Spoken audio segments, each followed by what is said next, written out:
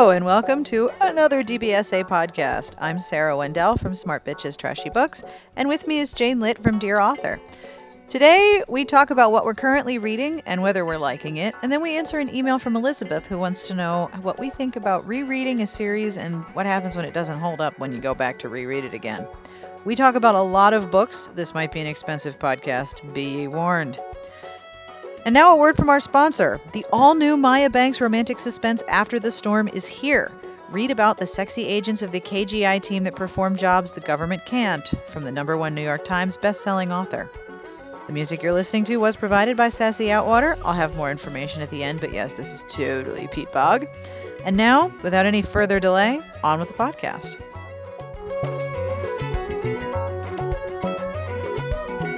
But to start, what are you reading right now? Let's see. I am reading Carolyn Crane's book. Oh, shoot. Hold on. That's what it's called? That's a great title.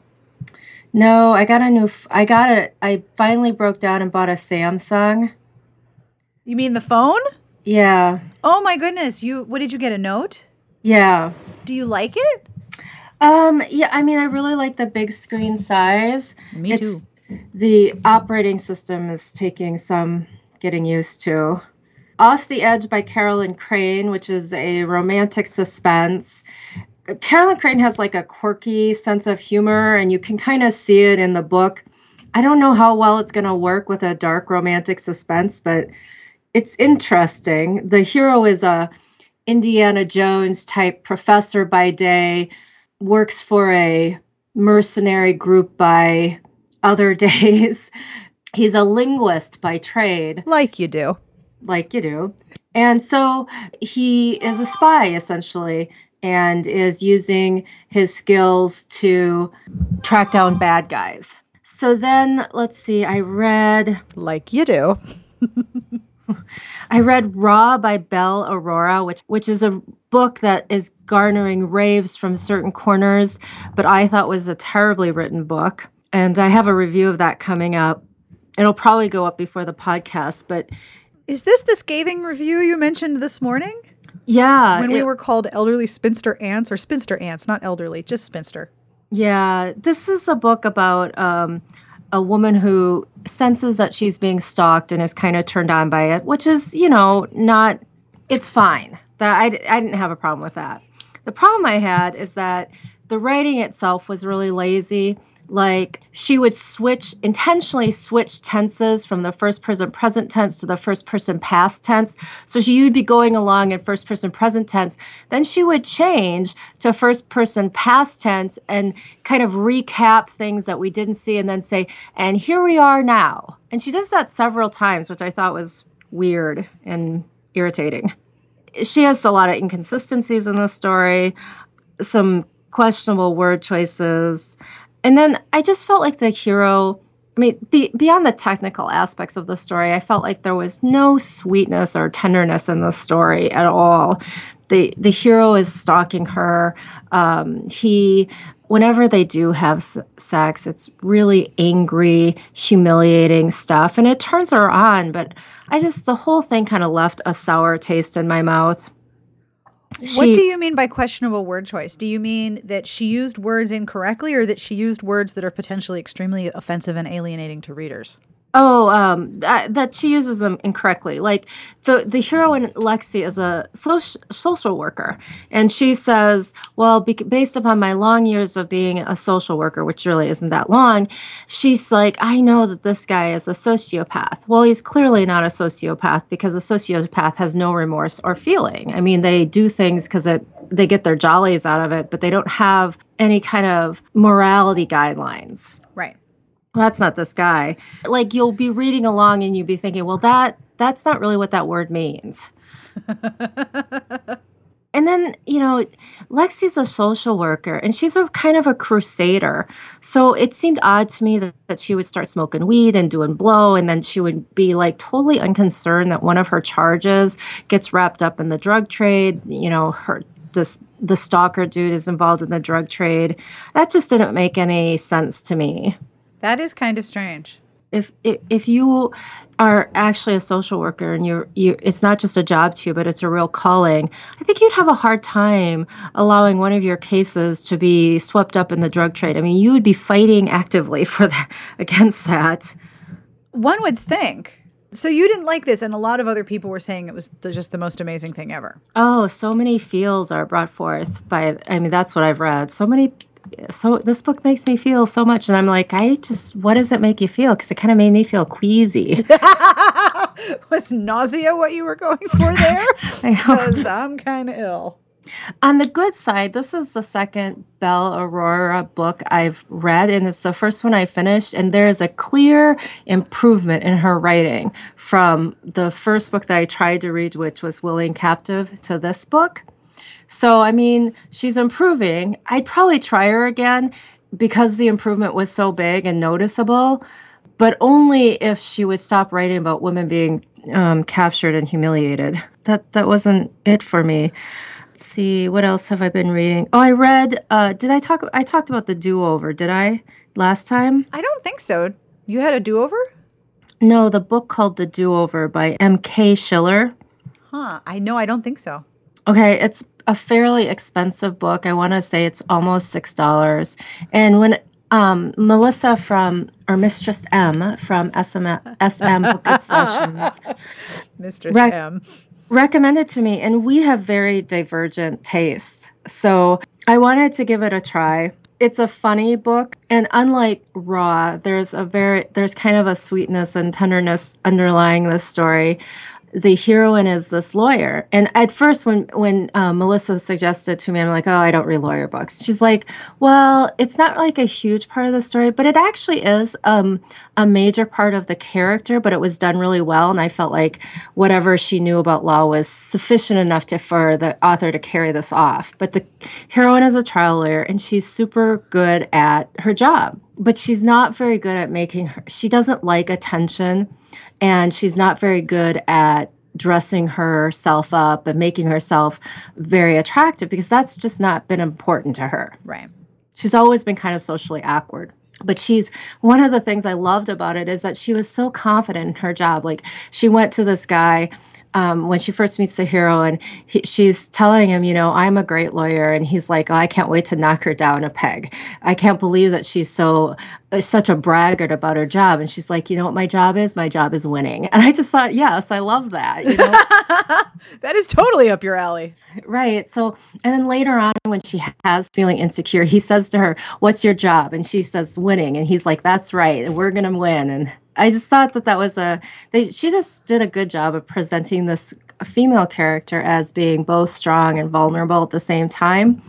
And I think confident. Right. And I think it's rare that you see, you get to see women kind of ballsy in the terms of what they do for a living.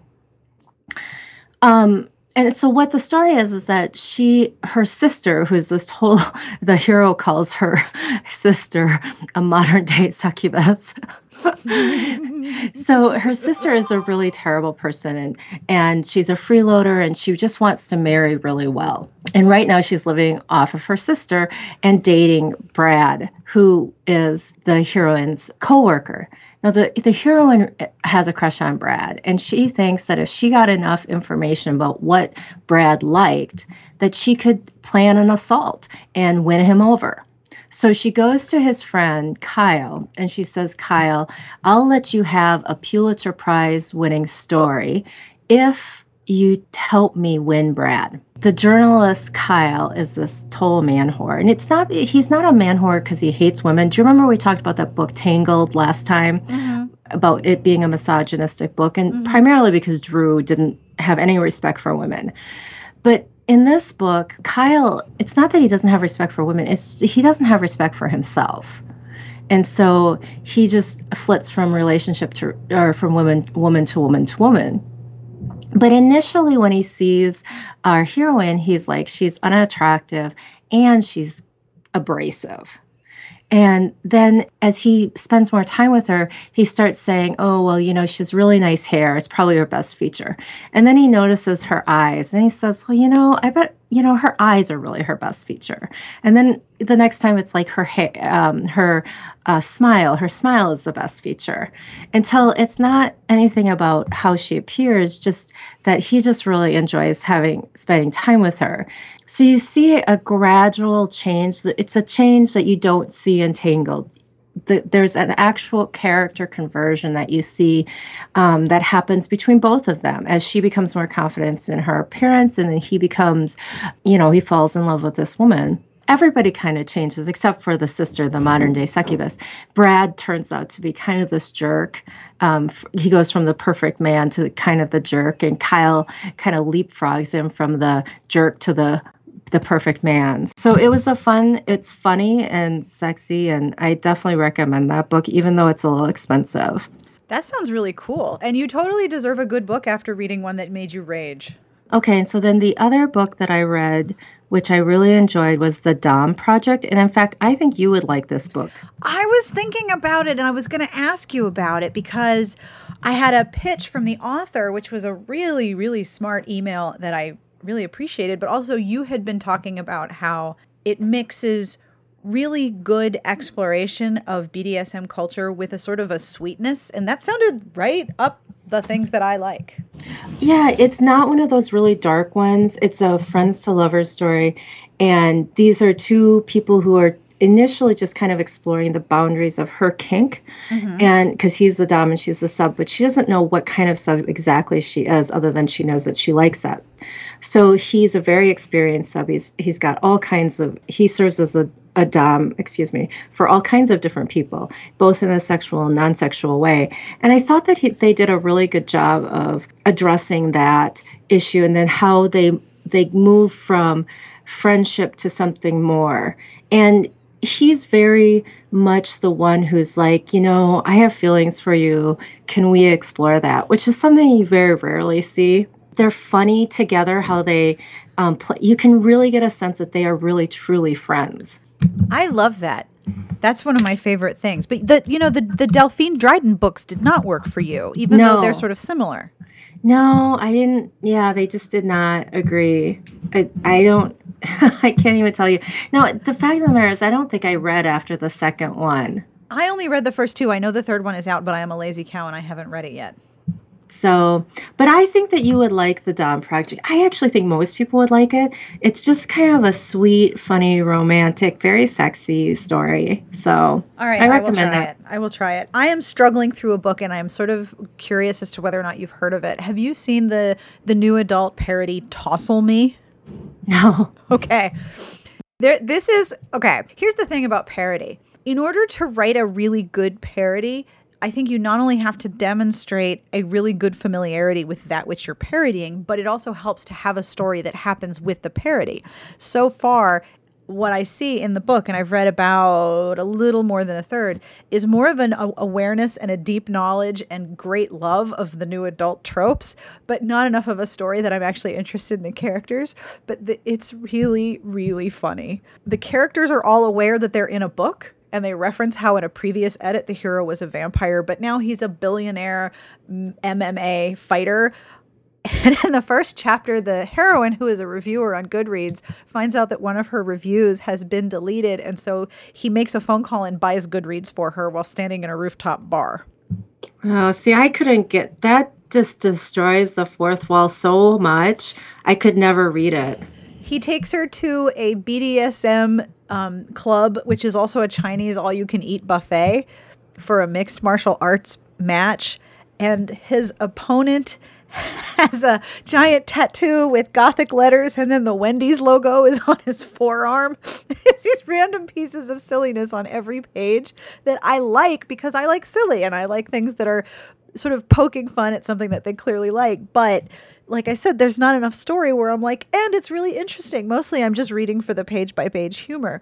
My favorite part so far is that she goes to the cage match, and it ends in a draw, which leads to the slam poetry round, which is it's so ridiculously silly. I can't stop reading it, even though, Like I said, there's not enough story to keep me going. The degree to which this person understands all of the major new adult books, though, is hilarious. There's references to, is it the Jennifer L. Armentrout, the something of so-and-so and somebody else, and the something else of somebody and somebody, like, you know, the apples of Marion Smith and the tangential meeting point of some two people. There's a whole bunch of references to titles and big hits in the early new adult era. It's like a year, but era.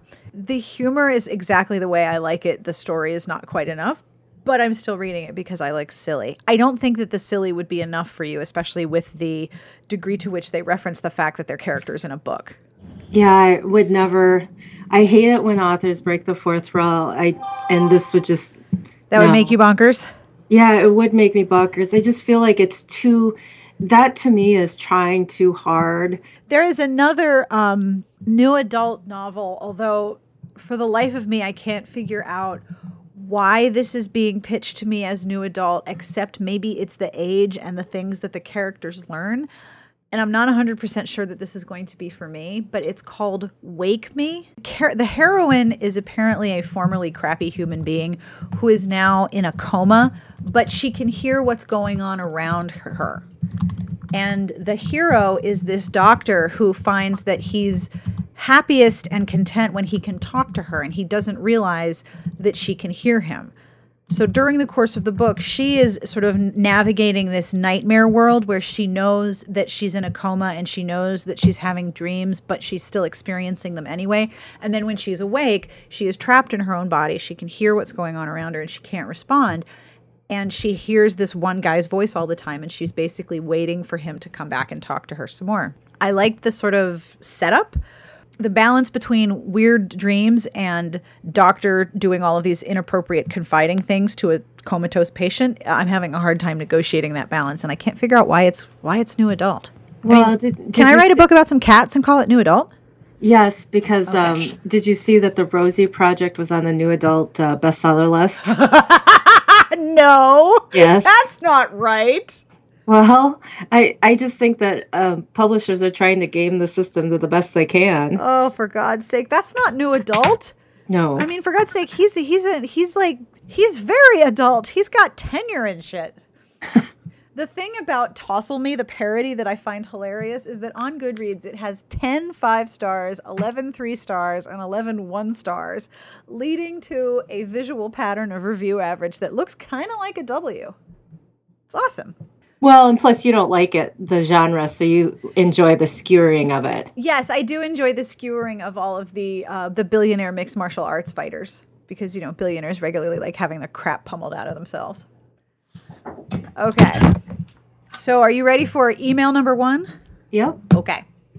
So this is an email from Elizabeth, also known as Sci-Fi Girl 1986, who writes, I've been listening to the podcast for a while now, and I love the discussions you have about reading tastes. I was wondering if either of you have ever reread a series that you previously loved and found that it didn't hold the same appeal to you as it once did. I was rereading Naked in Death by J.D. Robb, and I found myself questioning how I ever could have liked this book, despite the fact that I still glom the newer books.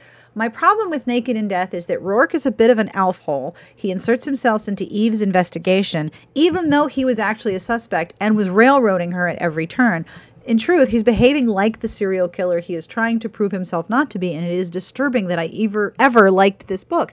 Is this just me, or has it ever happened to you? Has it ever happened to you? Well, I think that he was behaving like the serial killer was intentional, because you're supposed to believe that, or you're supposed to have some doubt as to whether Eve should... Whether or not he's the hero. Yeah, I think that was intentional. But nonetheless, of course, there's always books that you read early on. Jude Devereaux, for example. I loved the shit out of every book of hers. And I have tried to go back to read stuff that I've really loved and thought, I must have been smoking crack. And the same thing with Judith McNaught. Oh, Judith McNaught's a big one for me. I remember, it's been a long time since I tried to reread Whitney, My Love. But as I was trying, I was like, you know, not only does she take like 100 words to say one thing, but but there couldn't be a more misogynistic storyteller infantilizing women constantly. And I think that when I do go back and reread somebody's work and still kind of have enjoyment of it, I think I'm like drawing on my memory bank enjoyment, not necessarily like if I had come to it cold and never read it before, would I think, yeah, this stuff is really awesome. I definitely think there's a nostalgia factor that influences how I reread something. But the In Death series does that to me, not because Rourke is a alpha hole, but after a while, the pattern of behavior of the two of them becomes too routine for me. And I suffer from series fatigue way too quickly anyway. But with the In Death series, it seemed like there was a lot of them in a row where Eve would have a problem. Rourke's influence or slightly outside the boundary of the law technique would help her, and then she would solve the case. And then they would take a shower, and the temperature would be like whatever it is, 126 degrees Fahrenheit. I do like the idea of setting my shower temperature because I live in an old house and old pipes don't regulate the temp very well. But that pattern got to be so repetitive that I would reread them and think, I can't unsee the pattern. Now that I see it, I don't like it anymore. The thing that was the most difficult for me was going back to read the Bridgerton books. I love visiting the Bridgertons. It's the most, like I've said, it's the most safe world in historical romance because when you read the Smith-Smythe series, all of those people are previous characters. They're all like perfectly safe. Nothing ever bad is going to happen to them. You can't kill off a previous hero and heroine. When I went back and read The Duke and I was horrified that I had not only liked it, but told so many people to read it because I reread it. It must have been 10 years. You ever get that moment where you're like, wow, I'm old. I do things like 10, 15 years ago, and I remember what I was doing 10 or 15 years ago. But it had to have been at least 10 years since I reread it, and I was horrified at myself because when I read it the first time, whatever was going on really worked for me, and I loved the whole experience, and I just thought it was delicious wonderment. And then I read it 10, 12 years later, and I'm like, oh my God, she rapes the hero. What's wrong with me? What's wrong with me? Why did I not see that? What's wrong with me? And then I want to go back to past Sarah and have a really stern conversation with her about that was not good, and that's no, past Sarah. That was, wow, what was I smoking? And it's not even just that it didn't work. It's like actual deep shame, like deep, deep shame. Ouch. The other old school books that used to work for me, like the Catherine Coulter Magic trilogy, she has the McNaught problem in her historicals where it takes like 2 paragraphs to say one thing. I love them for the nostalgia. If I was coming to them as a new reader, I would be like, this is really too dense for me. It's like when you want something fresh and you have cheesecake. It's not going to work. I wonder if that's true for other people, that they go back and read a series. Like, have you ever gone back and read the Kresley Cole series? Because I know you loved that. I have. I was listening to the audiobooks. Was it a couple years ago? A couple years ago, which I found really entertaining. But it gets to a certain point. Like, there was books I just didn't really enjoy. But then there's series that do hold up. Like, I know you and Angie have both reread the Nalini Singh books, and they have such layers that every time you read them, there's something different to discover about them. You know, the IAD series, or even Nora Roberts, the reason the Nora Roberts books still work, I think, is because it's a plot-heavy book. So even though she's reusing the same type of formula, there's a different whodunit in each story. And I think for Nalini, she has not only kind of a little whodunit, but also this long-running world building. It's very dense world building. And it's fun to go back and read the books for particular characters. So I'm not necessarily reading the entire book, but I'm reading it for particular characters because I want to see where they started. And Nalini is very consistent. I mean, yes. One of the things, this is a big spoiler, but the book's been out, so, suck it up, people. Don't worry, I'll mark the time. There's a spoiler at this minute mark. All right. Well, Heart of Obsidian was the reveal of Ghost, who is Caleb. Wait, and what? He was? I'm just kidding. And so we had done the speculation post about who Caleb who the ghost was, and I had asserted that it was Caleb, but I didn't know who the heroine was. But someone in the comments had said, I think the heroine is this person, and gave all these reasons. And he said, because the Caleb's house that he's been keeping for her is a remote area, so it has to be an F side because they don't want to be around people. And then he said that one of the talismans that Caleb has is a star, and that's the Night Star clan. And I mean, I was just amazed at A, this person who had picked up on all these clues, and B, that Nalini had seeded all of these clues for 10 books. Yes, that was the thing that blew me away, that she had left all of those clues for 10 books, knowing that that's where she was going. Yeah, so you kind of have to go back and read those, and it's fun to go back and see, oh, well, I could have seen the clues here or there or whatever. Yep. And then at least that way you don't get mad at yourself. Like, what the hell was wrong with me that I didn't see that the first time? Because it's so well hidden that even then it was a bit of a mystery. Like when the book was out, it was a big deal who she was revealing because people didn't know. Although you had made a very strong argument. Yeah, and apparently this other guy, I think it was a male reader, who had said it was going to be Faith Night Star. And I'm like, holy crap, that's amazing. But when you have a really dense world, you can do that, and you can go find all the clues to different pieces of the story when the world building is dense and layered and consistent. That makes rereading a lot of fun. Whereas with other series, the world is sort of set. The world doesn't change or evolve any. Are there any other series that you recommend people go back and reread aside from the Sing books? I love the Alpha and Omega series. I've probably read that, 4 or 5, 6 times. I haven't read all of the Mercy Thompson series. I've read all of them once, but I've not reread those books. The romance just isn't strong enough for me to go back and reread the series. With the Mercy Thompson books, though, there are a couple scenes in each book. Each book has one scene where, in early books, the degree to which the person Mercy ends up with, the degree to which that person feels something for Mercy is hinted at. I'm trying not to spoil, which makes it sound like I don't know what I'm talking about.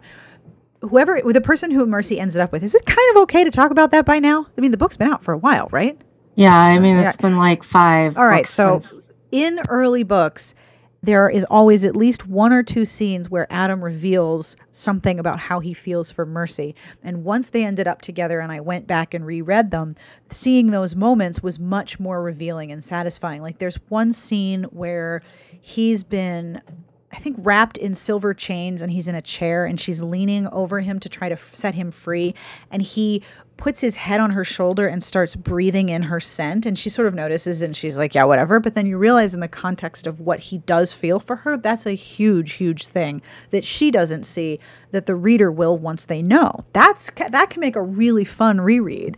But that's also the sign of a really talented author who knows, much like Nalini Singh, to hide all those clues in the beginning. See, I never thought that Adam's feelings toward Mercy were hidden at all. I thought it was pretty obvious that he had feelings for her. The question was where her feelings lie. See, I thought it was more hidden. That's funny. Oh, see, I didn't think so at all.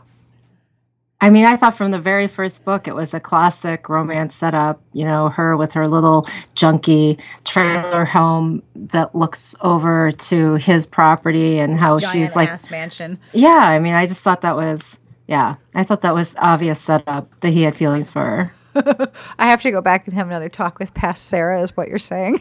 No. Now, look, first of all, heroin rape is not okay. And 2, they were totally meant to be together.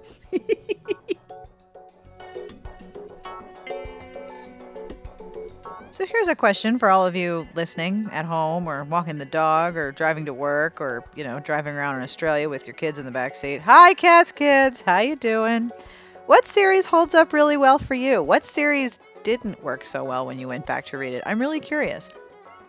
You can email us at sbjpodcast@gmail.com. You can call and leave us a message on our Google Voice number, which is 1-201-371-DBSA, or you can leave a comment on the entry for this podcast, because we're bloggers and we totally dig comments. But I'm curious, what series really works for you when you reread it? And what series didn't work for you so well the second time? Future podcasts will feature me, Jane, email, talking romance novels, but you probably already expected that, right? It occurred to me that I don't tell you where we are online, and I probably should. You can find me at smartbitchestrashybooks.com. You can find Jane at dearauthor.com. Conveniently enough, she is on Twitter at Dear Author, and I am on Twitter at Smart Bitches. And sometimes we're on Facebook, and, sometimes we're on a podcast, and we're, randomly places. But it occurred to me I shouldn't assume that you know where to find us, because, assuming makes kittens cry, or something. The music you're listening to is provided by Sassy Outwater. This is the Peat Bog Fairies, and this is a new track for the podcast. I'm very excited. This is called Calgary Capers, and it is from their album Dust, which is available on iTunes and all of these other places where you can buy music. Our sponsor, Penguin, would like to invite you to warm yourself up this week, and gosh, do we all need that, with Maya Bank's steamy new KGI thriller, After the Storm. If you can't get enough of alpha men and the women they love, and who can, really, you won't want to miss After the Storm by #1 best-selling author Maya Banks. Enter the world of a top-secret, elite hostage recovery and intelligence gathering team and read about their adventures in suspense and romance today. You can find After the Storm wherever books are sold. Thank you again for listening and for subscribing and for bringing us with you wherever you're going right now. Wherever you are, Jane and I wish you the very best of reading.